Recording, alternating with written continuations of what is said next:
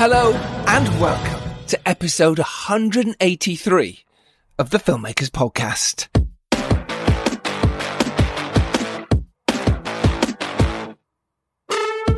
This is a podcast where we talk filmmaking, from indie film to studio films and everything in between. How to get them made, how to make them, and how to try not to F it up, in our very, very humble opinion. The Dare is released in 2 weeks' time in the UK. 2 weeks. October the 5th, The Dare will be out in the UK. I am super, super excited. I am Giles Alderson. I'm a writer, director, and a producer. And today, we are talking with the fantastic multi-hyphenate Faleena Hopkins. We're talking about how to write, direct, star, and fund your own feature film based on your own novels. It is amazing. She's very funny, she's very bright, and she gives so much advice to you filmmakers. Faleena is a treat. So we talk about what it's like to act and direct at the same time. We talk about how she funded the movie and how she learned to edit. And also how she got the movie out there into the marketplace. You're going to enjoy this one. Myself and Robbie McKane sat down and had a lovely chat with her. So I'm not going to do a rambling intro today. I'm going to get straight to it because it's so much fun. And the Dare's out in 2 weeks, and to be honest, there's not much more you need to know this week than that. So this is myself and Robbie McKane chatting with Faleena Hopkins about her movie, Just One More Kiss, which is what happens when the love of your life returns as a ghost. Enjoy this week's Filmmakers Podcast.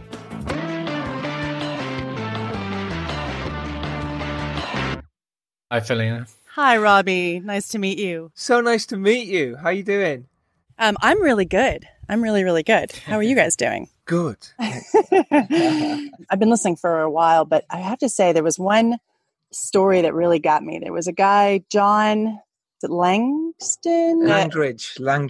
He made Langdridge. Graves, yes. That's it. He had when he had that actor not show up, and then he turned out to get the guy who he really wanted the whole time. I'll never forget that story because we had that happen so many times in the filming where we're like, if something fell apart, it's because something better was supposed to be there, and it was interesting. You know what I mean? Yeah, no, I'm glad you listened. Thank you so much for even listening, and I hope it's been useful. Well, it's great that you guys are doing this.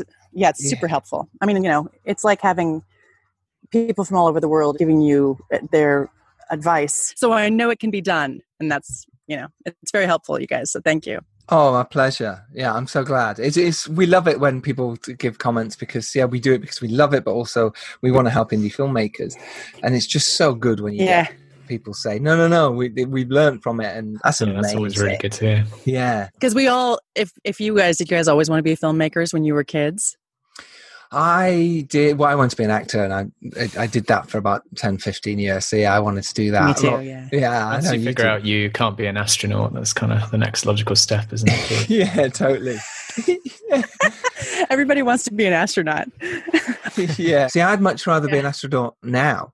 I'm finding it fascinating now, learning about space and stuff. And as a kid, I wasn't that bothered. Isn't that interesting? Yeah. Whereas now I'm like, no, I kind of fancy that. It's a bit late. Actually don't really, I want to find treasures. I love like hidden rooms and stuff. And if I've always wanted to have the kind of house where you push a button and nobody notices and all of a sudden you're in another room. I love that. I love that. Well, where did she go? Yeah, where did she go? Yes. In The Kingsman, when he goes into the Savile Row shop. And he's like, and then they press a button and there's loads of guns and different world in there. That's amazing. Oh, I love that. Yes. James Bond. And they're like, oh, it just looks like a normal, or like, it would be funny in a donut shop, wouldn't it? You just made it like now donuts. They're like, oh, would you like an eclair or boom, an AK-47? Hidden behind, there's a hidden speakeasy where they sell black market merchandise. That's amazing. Yes. Yeah, you could just see that you could get whatever food you want there as well. It's not just donuts. You know what I mean? No. It looks like it's donuts. Yeah, but they're not really. They're all made out of gold. Not really donuts. I mean, but they're good donuts, so they attract people and it looks like it's legit, but on the back end. Yeah, absolutely. We just need to open that door. We need to find that donut shop and we need to buy it right now and, set it all up.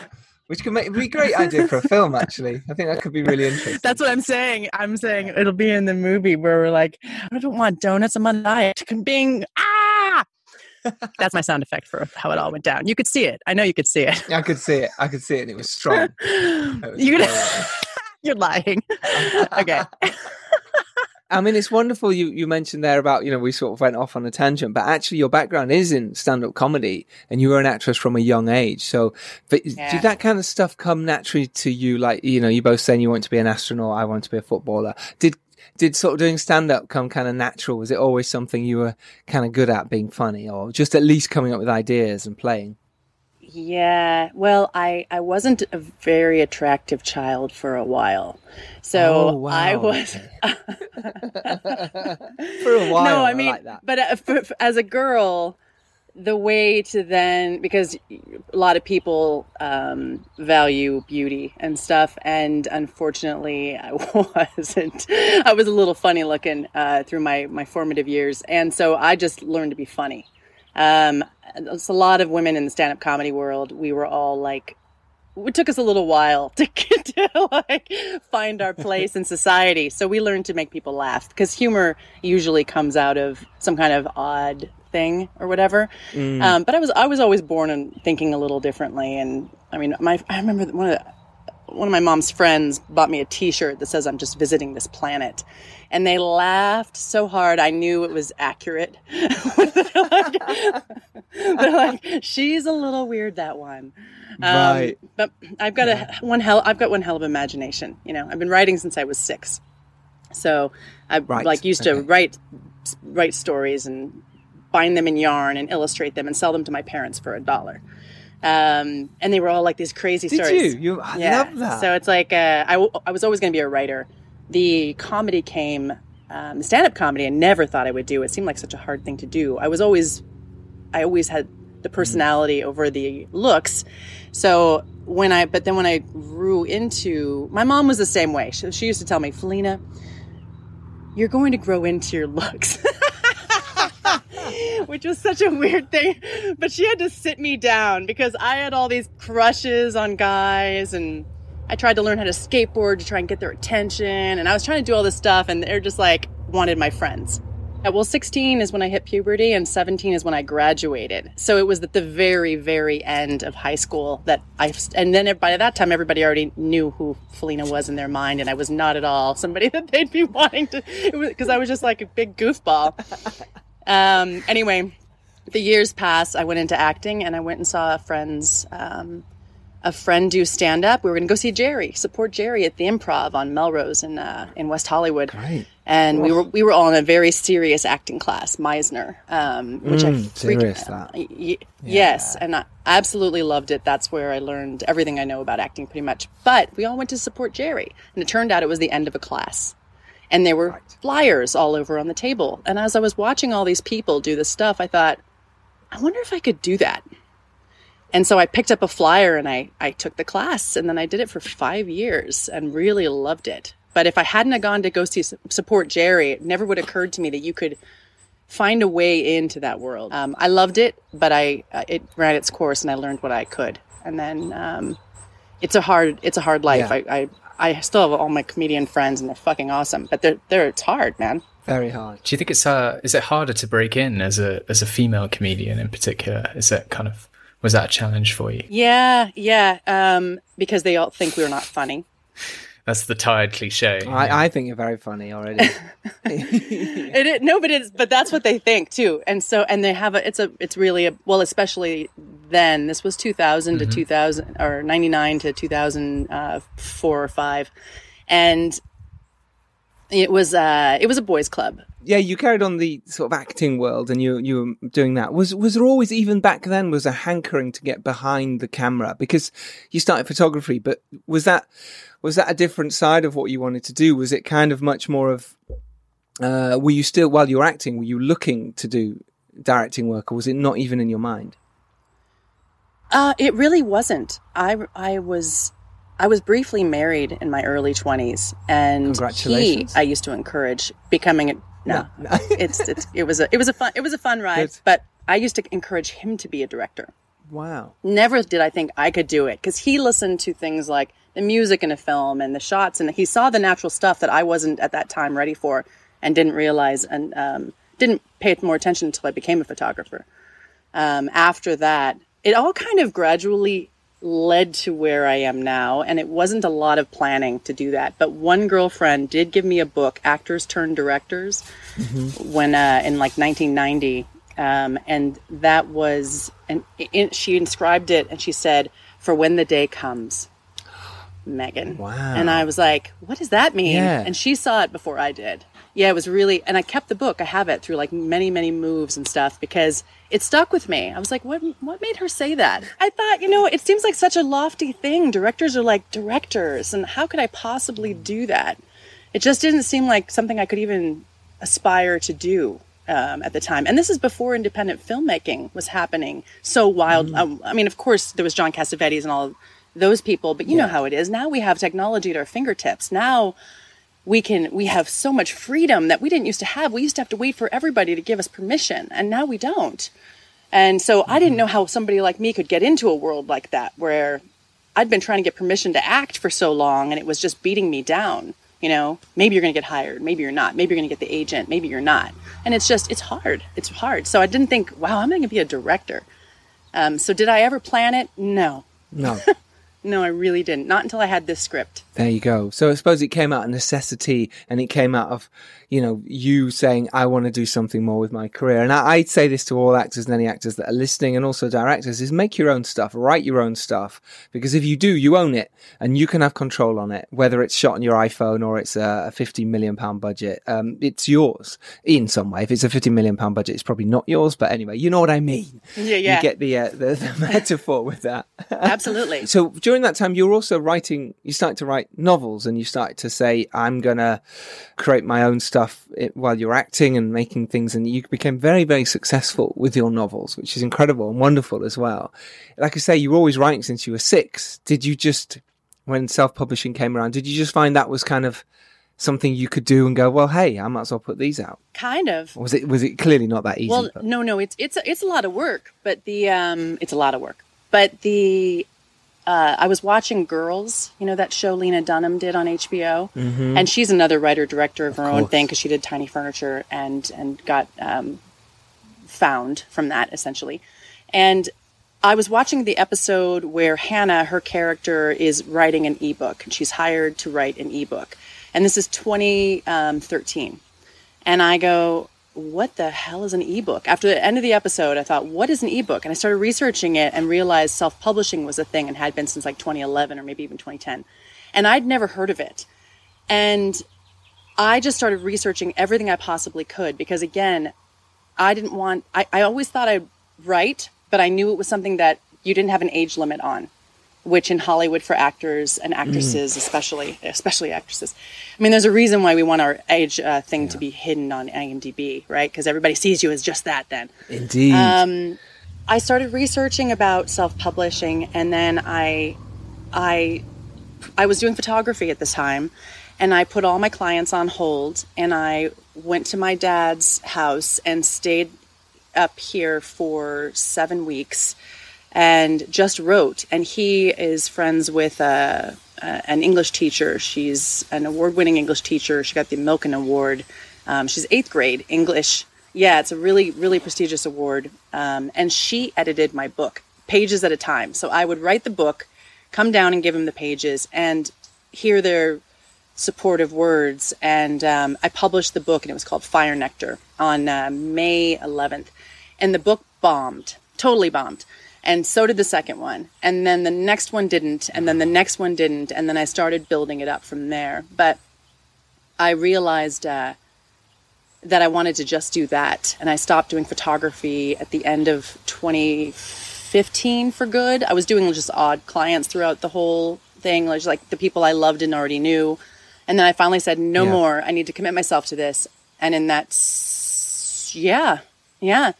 And switched over to writing books. And then when I wrote this script, I decided I was going to fund it myself. And so I did that with the sales of the books and worked my ass off, or tail off, maybe I'm not supposed to swear. Yeah, you can. I worked my ass off. I worked my ass off for years to save the money because, like I hear on your podcast, so many people doing the funding and stuff. And frankly, I was afraid to be gambling with somebody else's money and have people disappointed in me. That's really But if it was, yeah. well, I thought if it bombed, if it sucked, and I messed up, and if it was on my dime, then nobody lost anything except for some time and hope, and which we've done so many times on other projects anyway. So you're just kind of going in for the project. That's totally okay. But money is where people get weird. And I didn't want people like giving their opinion about who I could cast or getting really mad when things didn't go right or whatever. So I ended up just funding it myself just to have the freedom to know that if I failed, it was on my dime and I didn't have to feel guilty about it. I think that's really brave, and I think that's really commendable, because a lot of people will go, oh, I'll just find an investor and hey, you might get your money back. And you thought about it and you said, actually, I'm going to do this myself, because it puts you in control. I mean, you're literally putting your money where your mouth is. Like you're saying, like, no, I believe in this and I'm actually going to put forward the cash myself, rather than sort of assuming that someone else is going to pay for your vision, which so many of us do. Yeah, I like that way of looking at it. Yeah. I just was more scared. I didn't feel considerate. I felt more scared. And also I've been on projects before, and you've been on them too, or I've been out of roles. I was supposed to be, I'm not going to name the movie, but it was a really good film. I wasn't in it, so that's why I don't want to name it. I didn't get the part because it went to the producer's girlfriend, and it was her first time acting in anything. And it was a really good movie, and the movie, she did not do a good job, and the movie didn't do well. And it's like, I sat there going, why don't they think about the story first? Like, it's about the story. If the person is right for the role, not because you owe them a favor or going to bed with them or whatever. It's about, because the movie is going to be there forever. Mm-hmm. So we have kind of a responsibility, I think, to create what it's supposed to be. And I wanted to not have anybody tell me who to cast in these roles. And I know, because everybody's like, you have to have names. And I'm like, fuck that. I'll get names if I get them, but I'm going to get who I think is the best for this. Yeah. And I just, who I want to be around, and spend that time with, because you're in the trenches. I think that shows a lot of integrity. I mean, yeah, the example you mentioned there, it's sort of classic Hollywood narcissism, and it's exactly the kind of thing that I think we all hope that the film industry we see less of, as we sort of move on. Absolutely. And the names you could have that you potentially could have got in there aren't going to be that big to sell the movie around the world anyway. They're going to be, they're from a soap or from a bit of TV, or, it's not going to be massive because, it's a low budget movie. So it's not going to be a Jude Law's or, anything like that. So therefore, when people say that, it's only because they prefer it. So they can say, oh, I'm involved in a film that has so-and-so from, whatever show, Lost and the Damned, or I don't know, something out there. So by having people who've just done some great work and the people you want to have in there, you'll feel best for the role. It's even better to sell it. You sell it on the story. You sell it on, this is just an independent film. Here's the story. This is what it's about. And therefore people can forget about watching so-and-so from, The Bold and the Beautiful or whatever it is, Hollyoaks or whatever, and I think that's great. And I think you stuck to your guns. And what did you write the book knowing you were going to turn it into a film, or did you were like, I'm just going to write another book in my series or a new one in that world, and then after it did well, turn it into a film? That's a great question. First, can you hear the sprinklers that just turned on around me? No, it's okay. Does it sound like static? We can't hear the sprinklers. Really? Or at least I can't. No. Oh, good. Because this is a directional mic, so we're safe. But they literally just sprouted on next to me, and right next to me. I didn't write the book until after I wrote the movie. So the book is a novelization almost of the film. Yes, I wrote the movie because there was a screenplay contest. New York Women in Film and Television was having a screenplay contest for women that was sponsored by Meryl Streep, and I entered it, as did every one of my friends, even people who weren't writers or whatever. We all submitted, and I did not get in. But I loved this. I loved the script so much, I decided to make it. Amazing. And I just loved it. You have to, right, when you're getting involved in a project, because you're not going to be with just the few months or month that you're filming or the pre-production, but the years after. Years and years. Years and years. Seriously. You have to love it. Yeah. You really do. Even through the tough times and the hard times, you have to love it with all your heart, because you will hate it. So therefore the love has to overcome the hate. It just does. It's a lot of work. That's exactly right. Yep. Overcome the hate with love. There are moments when you absolutely hate it. It's so true. Yeah. So, but I wrote the book after, because I wanted to launch them at the same time so that they would support each other. Smart. And also I'm already a novelist. And so I wanted it to be where, one, hey, go see this one. Oh, go read this one. And it was interesting. So was that the first screenplay you'd written at that point, or had you written other stuff before that? Yeah. The first feature, I'd written a short and a web series. And it was just like 6 episodes for the web series. And how did you go about, I guess, mentally preparing yourself for that? Because at the moment, I've sort of mostly directed stuff. I haven't actually written, and I'm currently going through the process of almost learning to try and write for myself, or like writing screenplays and things. And did you do any sort of training, or how did you educate yourself or prepare yourself to start writing the script? Well, first, I want to encourage you to write. Yes, I agree. Robbie, you should definitely write. I've been telling this for ages. Thank you. Oh, good. Yes, Giles is correct. Yes. You should write. If you have the desire to, it's because you're supposed to. That's what I believe. Yeah. So getting over the hurdles that we all have is just called the resistance. You ever read the War of Art by Stephen Pressfield? Yes, indeed. Yeah. Brilliant. It's an amazing book, and it's about how we all have to battle our resistance in order to finish it. And that goes into the answer to your question, how did I do it? I also, and I always tell this to everybody I can, I love Stephen King's book on writing, his memoir/book on writing. Oh, I haven't heard that one. What do you know what it's called, or is it just Stephen King on writing? It's literally called On Writing. Right. That's why it's so hard to I know it sounds, that's what it's called, and it's got a picture of him in his office, black and white, with his feet kicked up on it, and it's really a great read. It's super pleasurable if you're interested in writing. And I do the same thing he does. I don't outline. I write just by having a situation and characters and letting them take me where they go. How I knew how to do screenplays maybe is from reading so many of them as an actress, and then knowing that. And I had a couple powerful ones. Like I have Aaron Sorkin's Newsroom pilot script, and just some. I had the books which is probably like 200 Kevin pages Smith's or something. for The Clerks, and it's really big. Actually, it's a big one. Yeah, it is. And reading some good scripts and seeing those, but then because I'm already. I know stories from writing my books, right? Your book books, I write. Yes. My book books, not a screenplay book. But you're telling the story, but in a screenplay, you're doing it with a lot more images, whereas in the novel, you are saying all the stuff so the images can be in the reader's mind and they are meeting you halfway. But in a screenplay, you have to just see it, and from seeing so many movies as we all have, you're writing the screenplay, seeing it. And also dialogue, this is the trick for both novels and screenplays, you have to say it out loud. Yeah.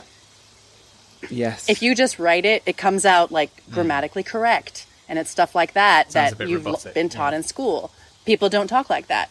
And you get to you embody the characters a little bit. And it might feel a little funny, but you have to be that person. You have to think, do I know somebody like that? How does that person talk? And you get into that person's head with each thing, and so that you're sounding like them. You're making them come to life. And you're acting out the scene. And then, after I finished Just One More Kiss, I put together a thing where we did a table read with people. And this was just in Los Angeles. Yeah. And the people this was a few years before we actually ended up doing the movie. So these people aren't in the film; they were friends and actors who were interested in just doing. You love to sit around and read a script out loud. Yeah, totally. So and then give notes, and so you get to hear it out loud then as well. I think it's vital. And that's nice too. Yeah, I think it's so important. Yeah, you like it? To do that. Yeah, I love doing that. I mean, I'm writing with a couple of people at the moment, but one I'm really working a lot on at the moment is a romantic comedy. Me and Noel, who are writing it together, we just read it out every single bit we write. We then will play out the character. Like, you play this character, you play this character. And obviously, over the time, we found set characters that we find, and therefore we write for those more because we understand that character more, because we're reading it constantly out loud in character. And it helps that we're actors or were, because then you can give it some emotion. But I totally agree. If you're not an actor, read it out loud anyway and record it and hear it back and see how wooden it sounds. But also, there's plenty of actors out there who will happily read it for you, even on Zoom. So there's no excuses now to not hear it back, and don't worry about it not being ready or good enough, because they'll just give you feedback on their characters, the actors, and that's what's important, the characters. I love that, Giles. That sounds like so much fun, what you were saying, where you guys act it out and to hear it together. That sounds really fun. And I remember you said in one of the podcasts when this epidemic, the pandemic, first started out, you're like, this is a perfect time with Zoom because people are going to be aching to help and be creative. So this is a great time to reach out to actors or anybody and read things aloud, won't it? Yes. Right? Yeah, totally. And we did it as well. We did a Zoom cast read of it. Whether any of these people will be in the movie is irrelevant. We did it out loud, and they came up with so many amazing things about the characters that you didn't think of. It was like, why has this character disappeared? Or why do they say that when later on they're the completely opposite? And, you hear it out loud and it changes everything. It's definitely really important. But like I say, there's people around now, so you can ask. It has opened up a lot, so it's great. But you being on your own, because I like to write with other people, I prefer it. But when you're writing on your own, do you just read out each character sort of individually? Is that what you're doing? Yeah, I have, I say them, I can hear them in my head. It's a little nutty. They speak to me. But I can hear... Yeah, they do. I always say, I tell my readers, that's what they wanted to have happen.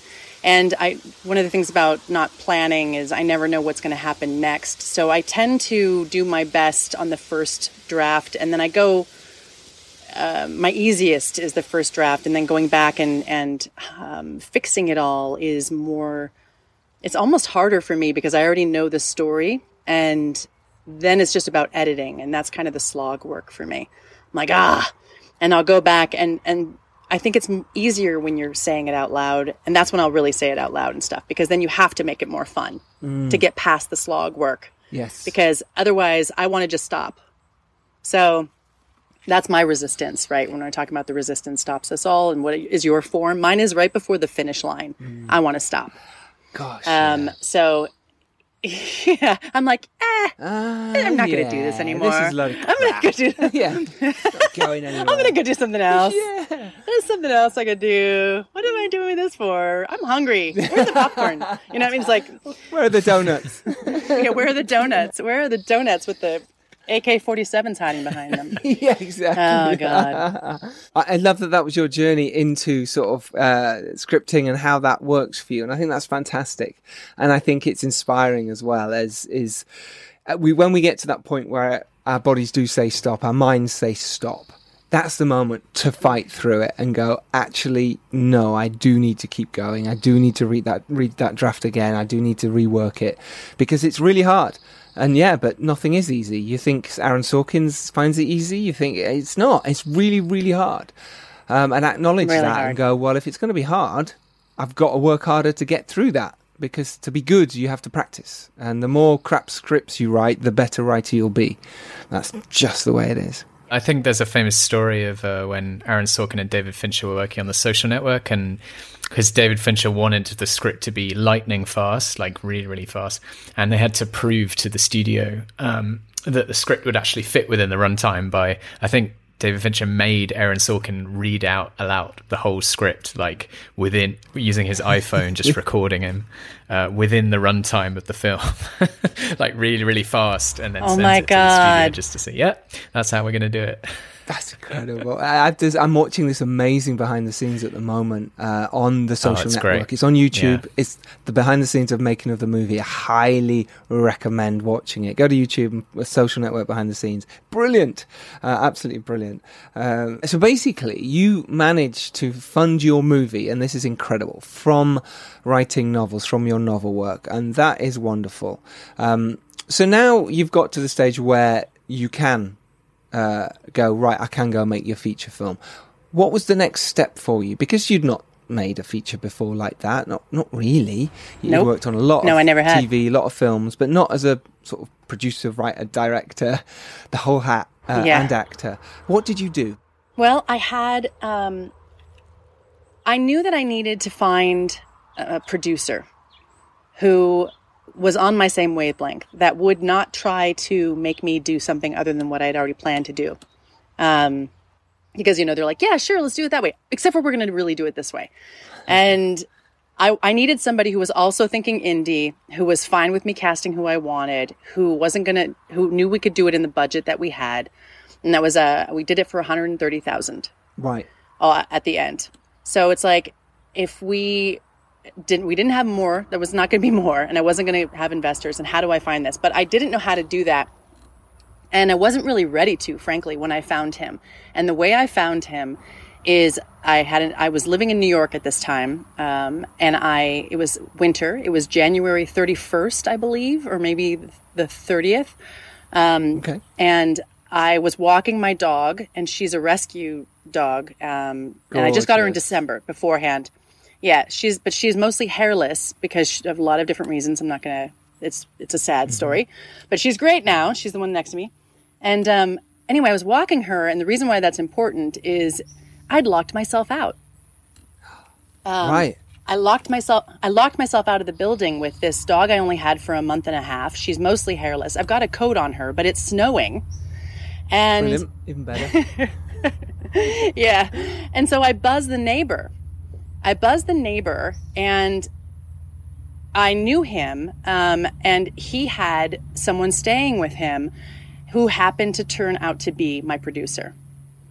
And the guy who was staying with him and so I buzzed him, and he goes, "Hey, Faleena, yeah, come on in." So I go up to the building. I have a key code or a number code to get into the apartment, or had one. To get into the apartment. So it was really just getting into the building I needed. I could get into the apartment even if my keys weren't with me. But he opened the door because he knew I was an actress. He didn't know I had a movie. And he knew that his friend was a producer. And he thought his producer friend would want to have sex with an actress. Oh, wow. I'm not even kidding. He's like, oh, producers are supposed to be with actresses. And little did he know that I'm not at all my producer's type. And also he's not that kind of producer. So, but he didn't because I'll tell you, the truth was it was an Airbnb thing. Right, and so my producer wasn't even close with him. And so I meet him, and Joe Barbagallo, he ends up being my producer. And Joe and I shake hands, and he gives me none of that vibe. And I had no idea until later that it was a setup, supposedly going to maybe be. But Joe and I start chatting, and I go, hey, I said, so what kind of advice? And he goes, I'll tell you what, you have to like who you work with, because you're going to be working with them for years. Yep. He goes, that's the number one thing I can tell you from my experience. And I said, great. And so I went back into my apartment, and I ordered takeout from Postmates. Do you have Postmates over in the UK? Nope. Not heard okay, of that. It's like a people bring you food. We do have that. So it's just not called that, is it? I've not heard of that. It's a delivery service. It's a delivery service over here. Fine. And it was relatively new. Anyway, I order Postmates, and I get a call from that neighbor guy, and he says to me, I can't even remember his name right now, but that's okay. Because, like I said, he had kind of slimy intentions, so we're going to leave his name out of this. Yeah, we'll leave him. So, but he says, hey, Joe and I are going to go get some dinner. Want to come? And I said, absolutely. can you give me 30 minutes? Because the food was going to be there in 30 minutes. And I needed to hide the fact that I'd already ordered dinner.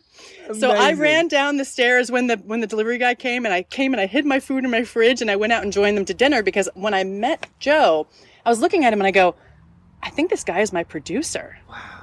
And it was just this weird instinct feeling. And then 3 months later, we were in pre-production.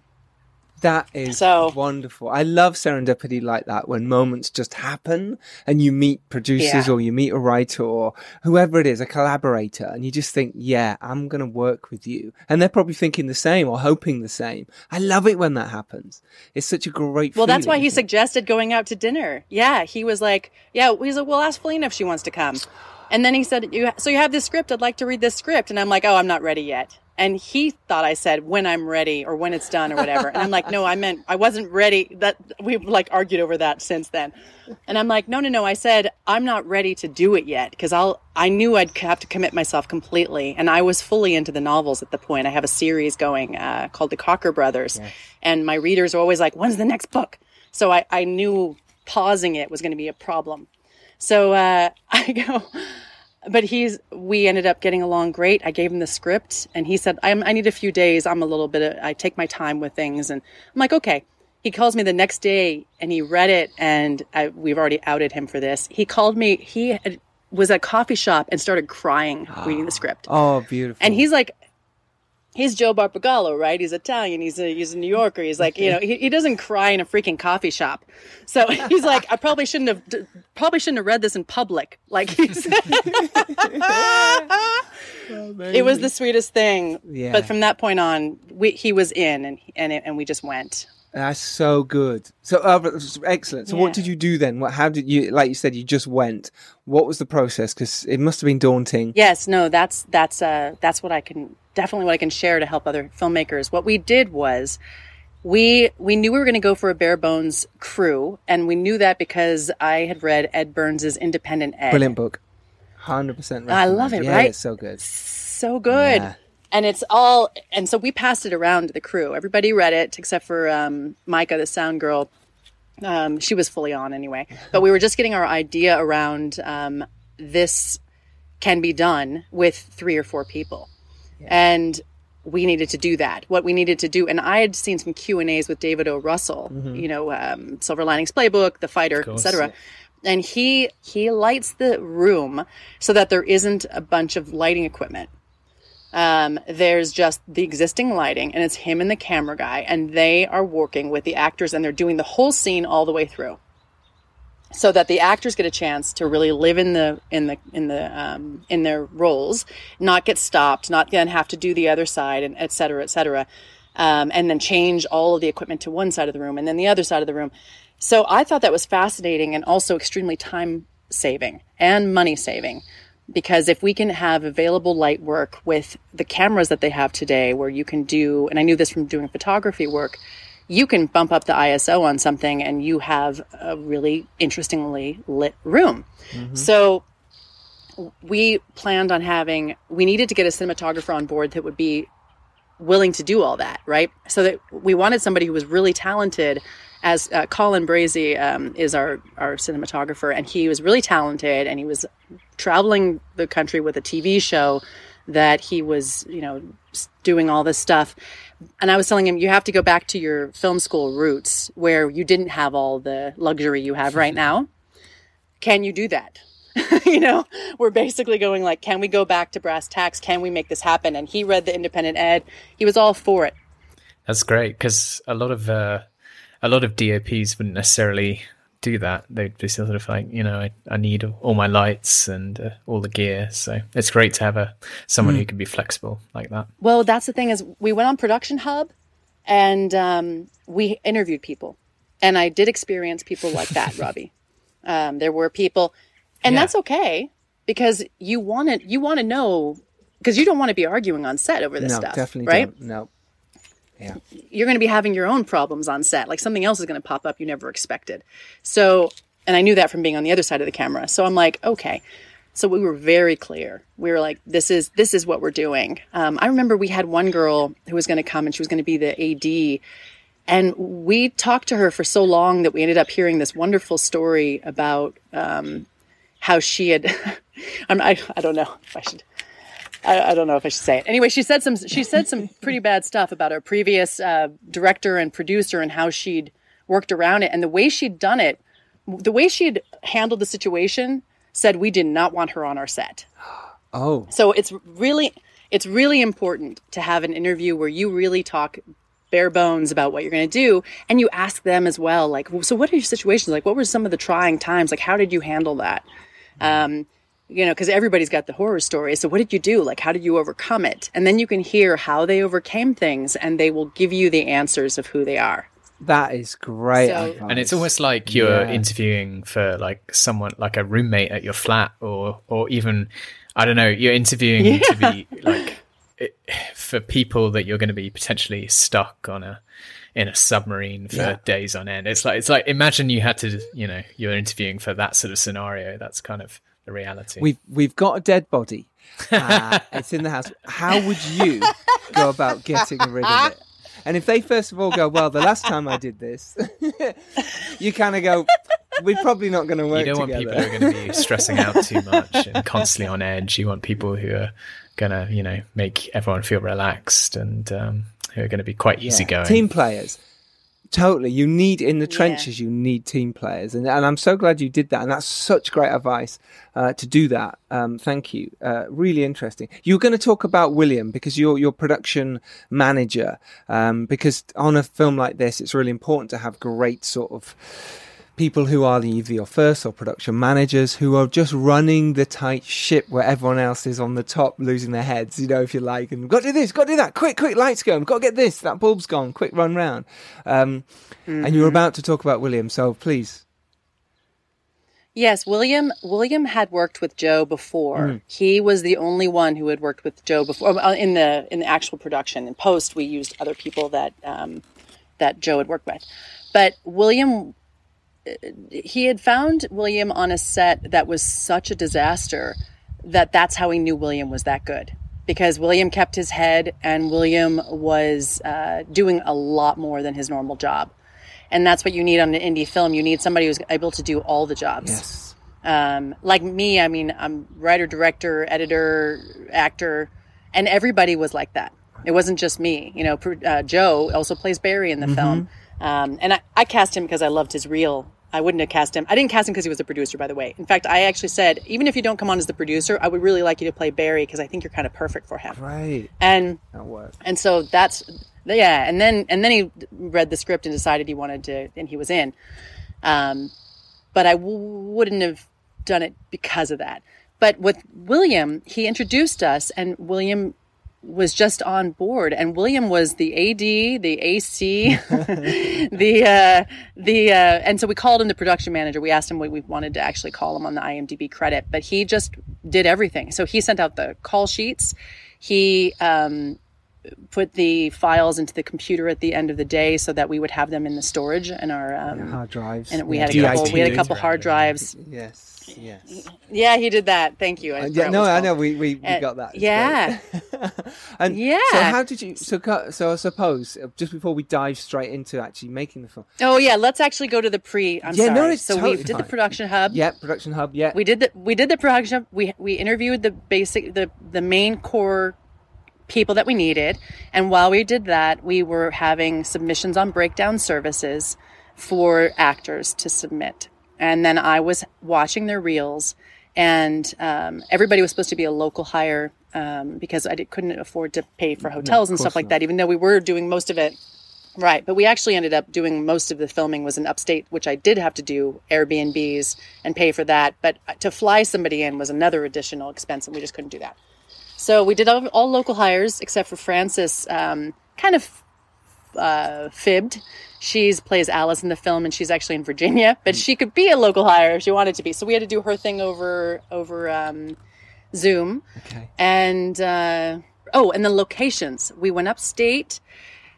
Joe had a connection with the cabin. His lawyer's family had the cabin, and they were down for it. They read the script. She likes thrillers more. Okay. She would have preferred it to be a thriller, but she was down for it anyway. But they were super supportive and super awesome. And then we just drove around New Paltz looking for the locations that were in the movie, and made friends with everybody and talked to everybody, and everything just started really falling into place. And there was problems, like catering was an issue, to find something that was inexpensive enough, and also give us variety where people aren't like tearing out their hair. Yeah, the same meal every day. Yes. Yeah, you just can't. And then finding the Airbnbs, you got to feed them. You got to feed them well. So we knew that was a major part of the budget. Yeah. And yeah, it was interesting. It was interesting. And we had an editor there. And that's when we learned that he wasn't quite getting the film. So that was our major trial on set. But yeah, so right. The pre was all that. It was just kind of finding the pieces and putting them together. So basically, yeah, which is incredible. Basically, going around, getting your crew, getting it together, and planning it and prepping it. I imagine that for you, because you're the director, writer, and star, that must have been, you're like, okay, well, I could shoot from here, I could do this. That must have been really interesting for you as that creative. Your mind must have just been flying all over the place with information. I know mine would be. Yeah. And one thing I will say that could help filmmakers that we found was helpful is we put each scene, we had a big blackboard. It was for photography, you have the white bounce and you've got the black. And we got Post-it notes, and we put each scene on a Post-it note. And we put all the green Post-it notes were upstate, because we thought like green country. And the pink ones were New York. And we put each scene on each Post-it note and each actor, because when you're having people come upstate or to be on set, some of them overlapped. Like we had the parents were in a scene with Jack, who is a local in the area in the movie, and they had one scene together, but they're also not toward the end of the film. So we needed them up there at the same time, but not, you know what I mean, like overlapping, so that we didn't have to pay for them to, come back up and like go back and forth. So in order to organize the whole thing, we had Post-it notes of everything, and then we just moved the Post-it notes around and organized our shot list from there. So the Post-it notes allowed us to rip it off and move it over here and do our shot list, where we were it was me, Joe, Colin, and William, just hashing it out and making our entire schedule for the shoot. Fantastic. Wow. I love it. Would you mind giving us the synopsis of the film, the pitch, and then Robbie will play the trailer, and then we'll carry on. Not live. We'll do it in the edit. Yes. I was like, what? Yeah. And we'll just sit and listen to it for a minute. No, we'll drop that in later with the magic of editing. Okay, the pitch is it's the ghost of a woman's husband comes back to help her move on, but how do you say goodbye to true love twice? Brilliant. Boom. Wow. So cool. And that was a trailer. That will link to that is in the show notes, so you can see that as well. Brilliant. So yeah, look, it's such a really interesting story. It's really sort of cool and different, but also you feel like you want to watch this kind of movie because it's got so much heart and pain, and it's about grief and loss, and but at the same time it's still got a lot of heart and love, and you can't help feel for the characters. Going about shooting this then as the director star, how did you plan the shots? Like you said, you've obviously done your board, you've done all that, but when you're on set now, we're talking about on set, how did that work? Well, one of the bonuses about writing it is I'd already seen it in my mind as I wrote it. So I knew how I wanted things to happen. And because I'd watched the Q&As with David O. Russell, I knew what we were going to do, and they were all on board with it. And the actors loved it, where we did the whole scenes pretty much from start to finish, where Colin would be on one, like when when the parents are there for dinner, for example, he's just on the mom for most of it, right? And then he's like switching around, or he's following people. It was crazy in the editing process, but it was really fun to do for all of us, to go the whole route. So we staged it. We did a couple rehearsals where we were just finding where we're going to go. Like one of the things, Patrick Zeller plays Max in the film, brilliantly well. Abby's husband, the lead. He's freaking amazing. So when you have the right actors in the role, you're like, this is it, you know? It was easy to film them. Great. So it means on set then you could just rehearse it like not a play, but you'd rehearse it that way. Yeah. And then you'd be like, Colin, like a play. I want it, this shot. Is that what you did? Did you then talk through your shots with him? And then you went, right, get on with it. Yep. I need to stay in character. Or were you jumping behind to see playback as well? How did you do that? I hardly ever looked behind. In fact, he wanted me to more in the beginning, but then he started getting it that I trusted him. So I would look at the first one, and he goes, you want to take a look? He'd always do like that. You want to take a look? Yeah. Like, you want to look at this, Faleena? Or are you just leaving me out here to hang? It was like the vibe behind it. Yeah. But what he started to understand was I trusted him. I wasn't leaving him out there to hang. I was like, no, I think you get this. And so, because I would look at it once, there's actually a picture I just posted on my Instagram, this like 10-shot thing where I'm like, support the arts, post you in your role. And one of them is William and Colin looking at the camera, and I'm sitting down and looking at it, and I'm totally, my face is all like twisted up because I'm like, oh my God, you did it. And it's our first day of filming. It's our first day of filming, and I'm just like, this is it. Like we're so, I love this guy.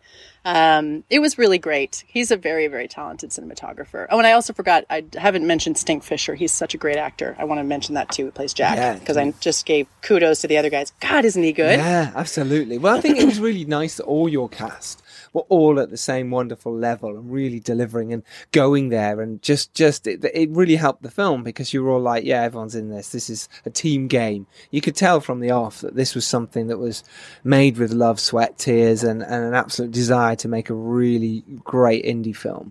And I think you've totally pulled it off. I think it's really good film. I'm very impressed that you've done this. I think it's great. Yeah, it's amazing.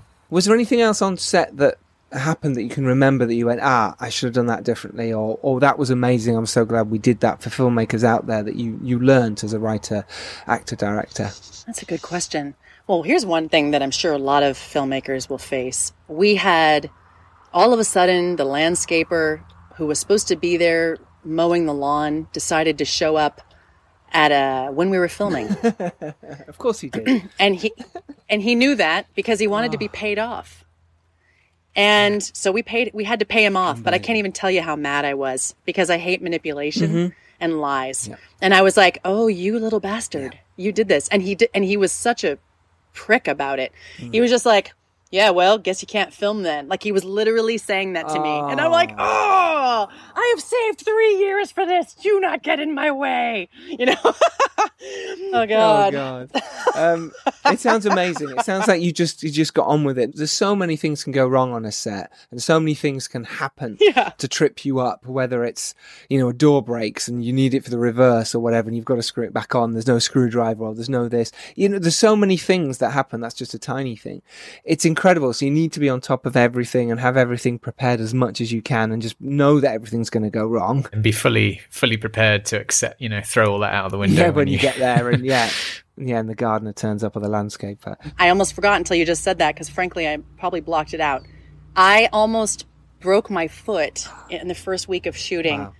A stereo from the 70s that couldn't have been any heavier. Like, all the guys lifted it and they're like, this is like a barbell, because they couldn't understand why it had that impact on my foot.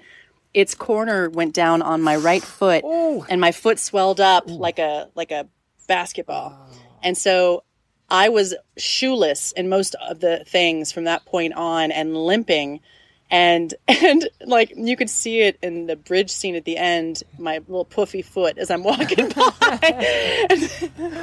And I told Colin, I go, I think I broke my foot. You broke your foot? I go, I think I might have broke my foot. It was the first week in.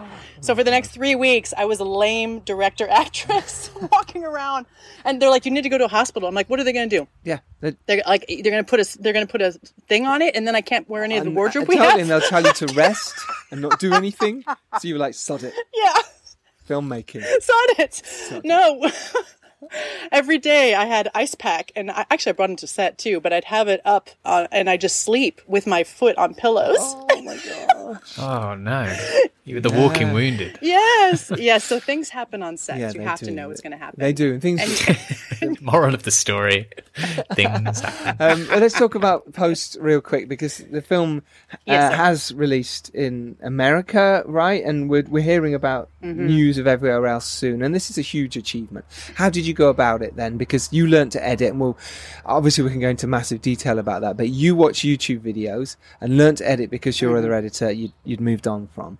That must have been daunting, but from that, and that's an incredible feat, by the way. I'm not brushing over it. It's so cool that you learned to do that. And then going into post and how that was for you, because suddenly now you've just got a load of files and you on your own has to sit there and put it together. Yeah, I suppose you and Joe. Yeah. Talk us through that. No, I put it together. Joe didn't know anything about editing, but he was my support. No, seriously, and he would tell you that. He brought the coffee. And he brought the support. There was one moment when because it was days and days and days of all day. And I mean, I told Patrick, he's like, God, good job with the editing. I'm like, yeah, I lost two months of my life, but thanks. And he's like, yeah, that's what it felt like. And I did not do anything except for edit that film. I mean, I'm proud of it. Like I'm happy with what it was, but I lost my mind. Like I called Joe and I just started crying. I'm like, I can't do it anymore. I don't know what I'm doing. What am I doing? Why am I doing any of this? This film's never going to be seen by anybody. And he goes, he very calmly, which is what he's really good at. He goes, Faleena, I expected this call 2 weeks ago. Wow. You're doing fine. You're doing great. Keep going. You've done 2 weeks and more I was like, than I thought you would. That's fantastic. Okay. And then I went and I did it. And anyway, how we got it to go after that was when I finally got it done, we sent it off to Sundance. We were waiting then I just kept editing it. And Joe brought in an amazing composing team. I don't know if you noticed the music in the film, but they are... I was going to say the score is amazing. Renee and David, right? They're so good. Yeah, Renee and David. And they're in Germany. David's actually in Los Angeles now, but they were in Germany, and so everything we did was through Google Hangouts. So we... and it was interesting because I'd never worked with composers before, and I didn't know how to tell them what I needed because music isn't my strong suit. So... I would say the emotions of it, and they perceived it and made it that. And initially, what they first came out with wasn't it at all. And so I would listen to it. I go, I'm thinking more this. And the next time they brought it to me, it was what I wanted. Huh. So you have to get somebody who can visually see sound. You know what I mean? Because I could only explain it visually and through emotions. And I was like, no, this is a moment where Abby's on the edge, okay? And I need sad, but not where it's like hitting you so hard where you're like, please don't, just stop. You need it to be beautiful, but I needed her to be where it's just a kind of feeling where you're just, that's how I would do it basically. And they would go, okay. And they'd come back with this amazing stuff. I highly recommend them if you can ever work with them, just do it. They're so good. They're blowing up a little bit, so get in it. Sure. But I'm touching on that. Having a great sound mix can change your film drastically from being from when you were editing it and nothing to do with your sound mix, but suddenly when someone puts proper sound mix on, you go, oh, that changes everything. Just dropping layers. And you can tell an amateur film from it. You really can. Sound is so important. And I was really impressed by how good the sound was. Yeah, it's in my notes. It sounded really crisp. Well done there. So how did you get it released then? From there, what did you do to get it out there into the world? How did you actually get eyeballs on it and it be an actual thing. I love this story because I think it's going to help a lot of people. You got to follow your instincts, because we got into only 2 festivals, and the first one we were told not to do. It was the Hollywood Real Film Festival in Los Angeles, and it's a smaller festival. But I didn't have any connections with any of the festivals. I'm a first-time person, and I didn't even know which ones to submit to. So I only submitted to about 25. And we got into only 2, and I talked to a publicist friend, and I wanted her to promote it. And she actually instead told me not to do it. Huh. And I called Joe, and I'm like, okay, so she tells me we're not supposed to do this, but I feel like we should. And he goes, you know what I think? I think we go, we have fun, we're on the big screen, we have our friends come if they're in town, and we just have a good time with it. And I go, I love that. And he goes, let's do it. I go, let's do it. It was from that festival that we got our sales agent. Amazing. If we hadn't gone, if we had said, and she goes, I don't think that should be your premiere, because it's all about the premiere, right? Yeah. And I go, so we went and we got our sales agent, Blood, Sweat, Honey. Alex is our sales rep, and I love him. That's great. And it's a great title as well. It's a great name, Blood, Sweat and Honey. It's kind of like what we make movies on. If everyone had honey on set, it's like blood, sweat and a bit of sugar. You don't know what's going to come around the corner, and you don't know if that's the one you're supposed to be at. That's why I always like to take invitations when they feel good to a party or whatever. You never know who that could be, where you meet the love of your life or your new best friend, or, anything. Like, you just kind of go, maybe the door is open because I'm supposed to walk through it. Exactly. And it goes back right to the start of what you were talking about when you banged on the door because you'd forgotten your key, and there was Joe Barbagallo. Yeah. And suddenly it's like, should we go for something to eat? And you went, yes, even though you'd ordered food. Do you know what I mean? It's instinct. And as filmmakers, we have to do that. Follow our instinct. Otherwise, we'll sitting in our room all the time complaining we're not making films. Get out to events. Constantly get to events. Obviously, we can't right now. But when this is over, get back to events and get talking. Right. So Blood, Sweat, Honey picked it up. They're releasing it. Do you want to give us where people can find it now? So the movie is on Amazon, and it's on Amazon US. They're still talking with getting some deals over in the UK and all abroad and everything. And if they had it on Amazon already, it would, I guess, not make the deal as strong. People want to be the one to release it, I guess. So other foreign distribution companies. I want it there now because I have readers in the UK who are wondering why they can't get it. But it's also on YouTube for rent now. And I think with Red Boxes. And this was so cool.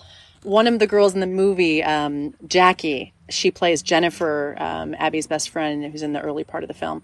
She just sent me a screenshot. She and her boyfriend are at a hotel, and Just One More Kiss is in the Hollywood Films listings. It was, no way. Yes. She goes, oh, look what movie's here. And I go, what is this? What is this that you're looking at? And it was one of, there were 67 movies, and my movie was there next to Bombshell and Parasite. And I was like, what? Yes. Yes. Wow. Independent film rocks. It rules. Yeah. It's amazing. So it's available in hotels somewhere. Maybe it's on airplanes and I don't know about it. I don't know. It's the first quarter is when it launched. We were like the Dare. I think didn't that go on in beginning of March? It did, yeah. It went live. Us too. Ours was March. So because of that weird quarterly thing, the monies weren't there yet. So we haven't got the statements. We're going to get it for the next quarter. We're going to find out where the sales have gone. And I've never seen anything like this, so I don't know what to expect. But they're going to send us this whole chart, I'm guessing. And it's weird because normally I'm a self-pub, so I get to see all my sales on Amazon. I know if a book is doing well or if it isn't. I know if ads are working or if they're not. Yeah. And like I did Facebook ads. I wanted to say that for listeners too. I did Facebook ads to get the word out for our movie when it went on Amazon. So I strongly recommend Facebook because everybody's on Facebook. And Facebook ads, you can narrow it down to age range, gender, interests. So I targeted romance lovers, romance movies, dramas and comedy, because usually they like both. And it targets a certain amount of people based on that. And so I went for women because even though men love the film, it's more women who probably would sign on to it, and they'll probably bring their guys with them. So and you're spending your hard-earned money, so you're going to try and target it as specifically as you possibly can. So for me, I went for romance, women. And I did, I think 33 and up. Yes. Because I was doing more women who might understand what it's like to possibly lose a husband. Because one of the things about this film is also the having a life after, about moving on. It's about healing. It's about grief, but it's also about how can you keep going after something like that? And that's really what I wanted to help. So I kind of wanted to get people who might have gone, through that. So a lot of times I went 44 and up.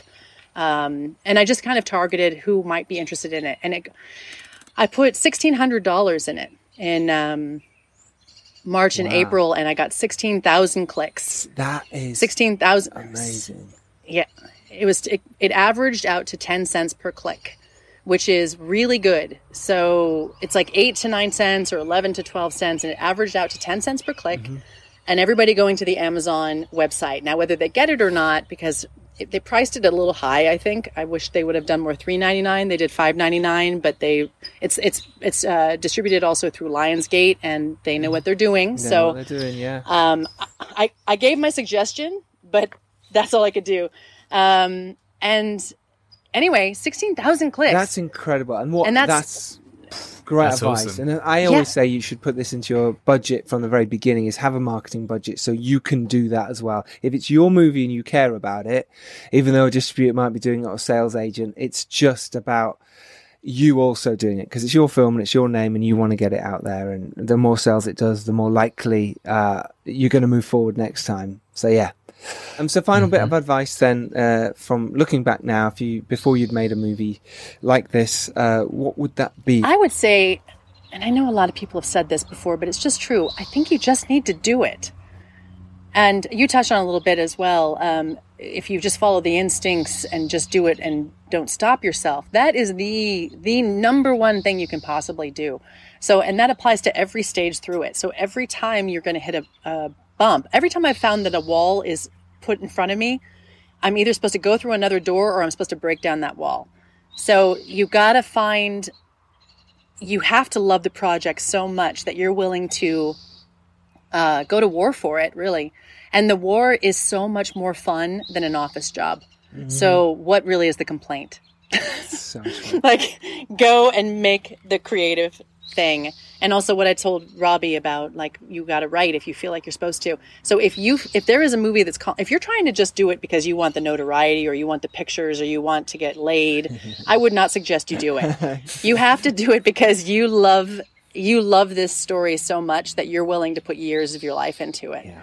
And if I know that I want this story to live on, and that's why I put all this into it. I mean, every step of the way, I kept saying, but it's the story. I mean, there's so many times when you're just like, and then you go back to, do I want to make this? Yes, I do.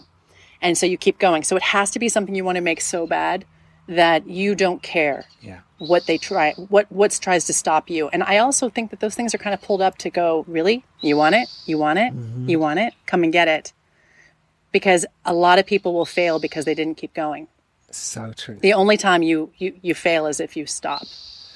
Well, that's really good advice. And I just want to say congrats for making it through that and hearing some of the behind the scenes stories about it. It's been, it's made it even more inspiring, I think. Thanks, guys. And congratulations to you too. This is an amazing podcast. Wow. You have a lot of people listening to you and you're helping a lot of people. And you guys must be getting so much help too. We're listening to all these fascinating people. You get to interview them and spend time. Yep. I love that. It's such a great idea to do. Yeah, that's why we do it, really. It's to take advantage of, soak in all of this kind of knowledge that comes our way. Yeah, it's better. You couldn't read enough books to learn what we've learned doing the podcast. So it helps us as well. Oh. So it works both ways.